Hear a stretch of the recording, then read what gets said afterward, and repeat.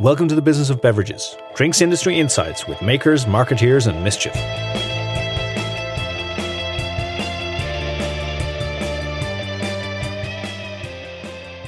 Hello and welcome to the Business of Beverages. I'm Will Keating. I'm joined by my co-host, the esteemed Mr. Padraig Foxy Fox. Good evening, Will. How are you doing? I'm doing good, yeah. Can't complain. Life is good. It's almost Christmas. It is, yeah, it's getting closer. I do start to feel it now. I feel it for sure. I was out for Christmas pints with the lads and loved it. I was also out for Christmas pints with the lads. Different lads though. You're different lads, but I think we're all getting our Christmas pints in now, just in case it's all shut down again. Yeah, so here in Ireland, there have been some small restrictions which have been brought in. When I say small, they're devastating for the nighttime economy because nightclubs have to close at 12 o'clock, or at least they had to close at 12 o'clock. Now that come next Tuesday, they're shut down altogether.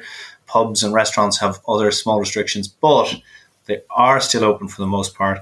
And when you can get out for pints with the lads, it's a wonderful, wonderful thing.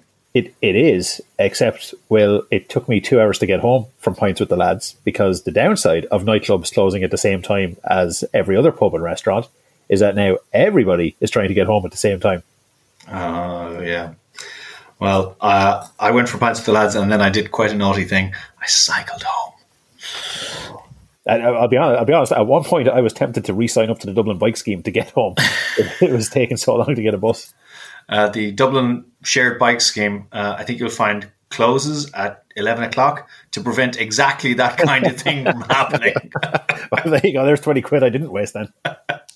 Yeah, no, they're not idiots. They know what we're like. So let's get on with our short, silly quiz. A shot of. We've lost track completely. I don't know what the scores are. I don't think it's even like an overall competitive thing now. It's all about, who wins on the day. All right. Well, let's go for it. Your choice. You can ask or you can answer. Up to you. You know what? I'll answer first. Okay. Right. So everybody's familiar, hopefully, at this stage with the rules. But there is a drink that we're discussing, and we give clues away. The earlier that the clues are guessed, the more points which are gained, and the later, the lower number of points. So there are a total of 5 clues. And so, to start with, for 5 points, according to a recent survey, 3/4 of Britons associate this drink with being posh. So 3/4 of people in Britain associate this particular drink with being posh. Right, well, champagne immediately jumps into my head, but the fact that it was a survey of Britons, I'm going to guess it's a British drink, and I'm going to go with Pimm's. Very strong, great logic, incorrect. They drink it at Wimbledon and then possibly nowhere else. Cows. I think you find it's at Cows as well. Wimbledon, Cows, and at the Queen's Garden Party. But of course, for a theoretical bonus point, what is POSH? POSH, what does that stand for? I have no idea. I didn't know it was an acronym. Oh, yeah. Port side out, starboard home. So if one was sailing to the subcontinent of India or some such place, then you wanted a port side window on the way out so that you could gaze at the Mediterranean and the various different lands as you pass by. And then if you were coming back, you wanted the starboard side of the boat to look at the same thing, just going the opposite direction. Yeah, rather than staring at, weeks and weeks of sea.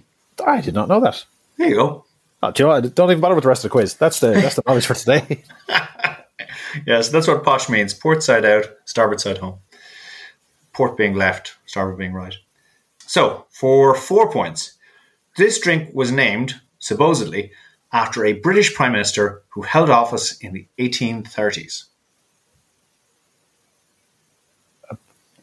I have no idea who British Prime Ministers in the 1830s were. The only one I can think of that's older than Churchill was Benjamin Disraeli. That's in around the right time. It's not the right. It's not the right guy. Yeah, but you're very good. That's actually pretty good. I'd like a pint of Disraelis, please. Although he did have a moment in drink history. Oysters, yeah. Yep, best day of his life, having a sup of Guinness and oysters, according to his diary. He's not the only one. I'm just wasting time now because I don't know the answer. I don't know. I The only other kind of British politician, and it was way before the 1830s, was like Pliny the Elder and Pliny the Younger. But I don't think they weren't British; they were Roman. Oh, there you go. Oh, I'm confused. I'm confusing it with an episode of Blackadder. Yes, yeah. Pitt the Younger. Yeah.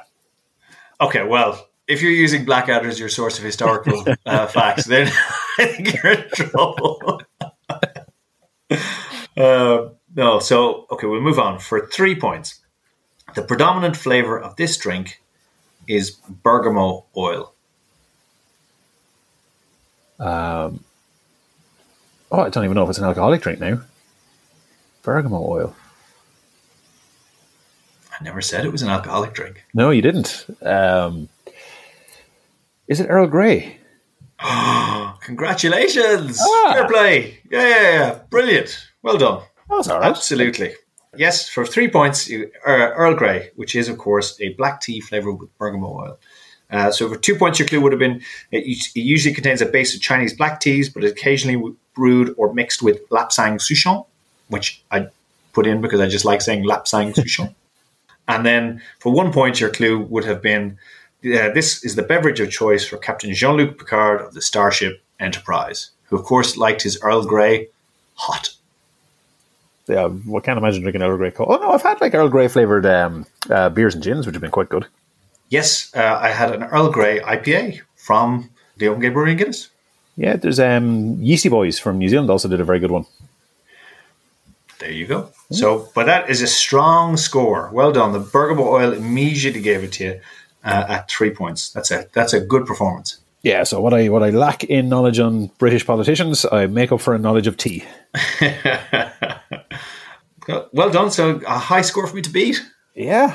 Look, this one, in my head, this is tough, but I don't know. You're usually pretty good at some of these. So, right. So for 5 points, this beverage is traditionally produced from either raisin or grape spirit that's distilled to a maximum of 94.55% ABV. And until the late 1990s, it was mostly home produced rather than by a legitimate company. So, can you give me the percentage again? 94.55% ABV. Yeah. So now it's not sold at that; it is diluted thereafter. But that's the distillation. Yeah. So the EU, in particular, has maximum distillation rates for various different types of spirits. So, for example, I'm pretty sure that in order to be classified as a vodka, you need to be over 96%. In order to be classified as a whiskey, you need to be under 94.7, something like that. So, I'm long story short, I think this might be an EU specification, therefore it's a European drink. At that kind of strength and with the history of home distillation, I'm going to go with grappa. That is a very fascinating and well thought out process. It's not right, but you definitely ticked a lot of boxes on the way to get there. But no, not grappa. Yeah, you see, grappa usually is made from the pomace, from the leftover grapes after they've been crushed. So, yeah, I kind of thought I was close. Oh well. Okay, look, for 4 points. The best way to consume this beverage is either with chilled water on the side or partly mixed with chilled water, depending on your personal preference.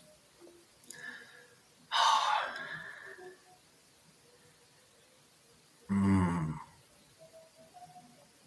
pints that I had with the lads ended with quite a few people drinking Irish whiskey with a drop of water, and the pub we were in ran out of jugs.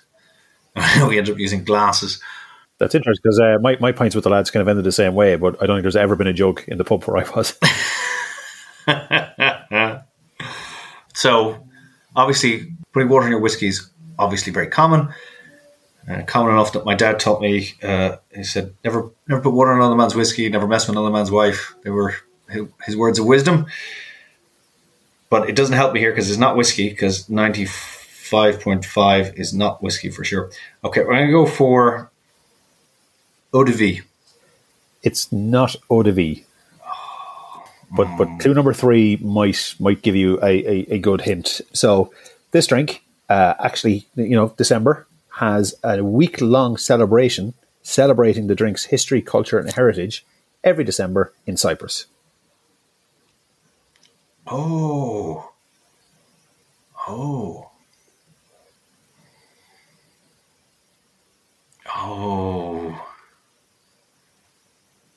Okay. So, Cyprus, I immediately think of ouzo and raki. Raki. It is raki. Yes! Woo! Don't ask me the difference between ouzo and raki, but I know there is a difference. So it's like when we renamed this quiz, it's never you never, it's also never ouzo. I think it'll be ouzo someday. Well, for 2 points, when you mix the beverage with water, it turns a milky white color, which gives it the nickname lion's milk. And the final clue for 1 point would have been it is the national drink of Turkey. Well done. That's great. So that's a tie, a draw. A highly entertaining 3-3 draw as well. Yeah. Right. Well, we can't do better than that. I think we'll just end on a high. Thank you for listening to The Business of Beverages. It's been our pleasure to bring you this episode. If you enjoyed what you heard, please subscribe and recommend us to one other friend or colleague. As ever, we are independently produced and self-funded, so we appreciate your support in listening, sharing, or reviewing this podcast. You can, of course, follow us on Twitter, where we go by @BizBevPod. If you'd like to support us further, you can find us on buymeacoffee.com/BizBevPod.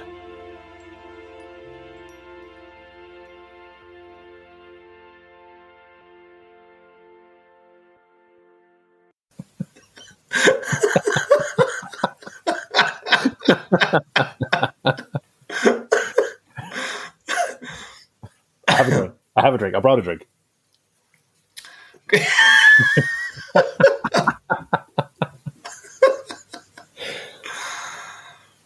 Right, we'll say no more.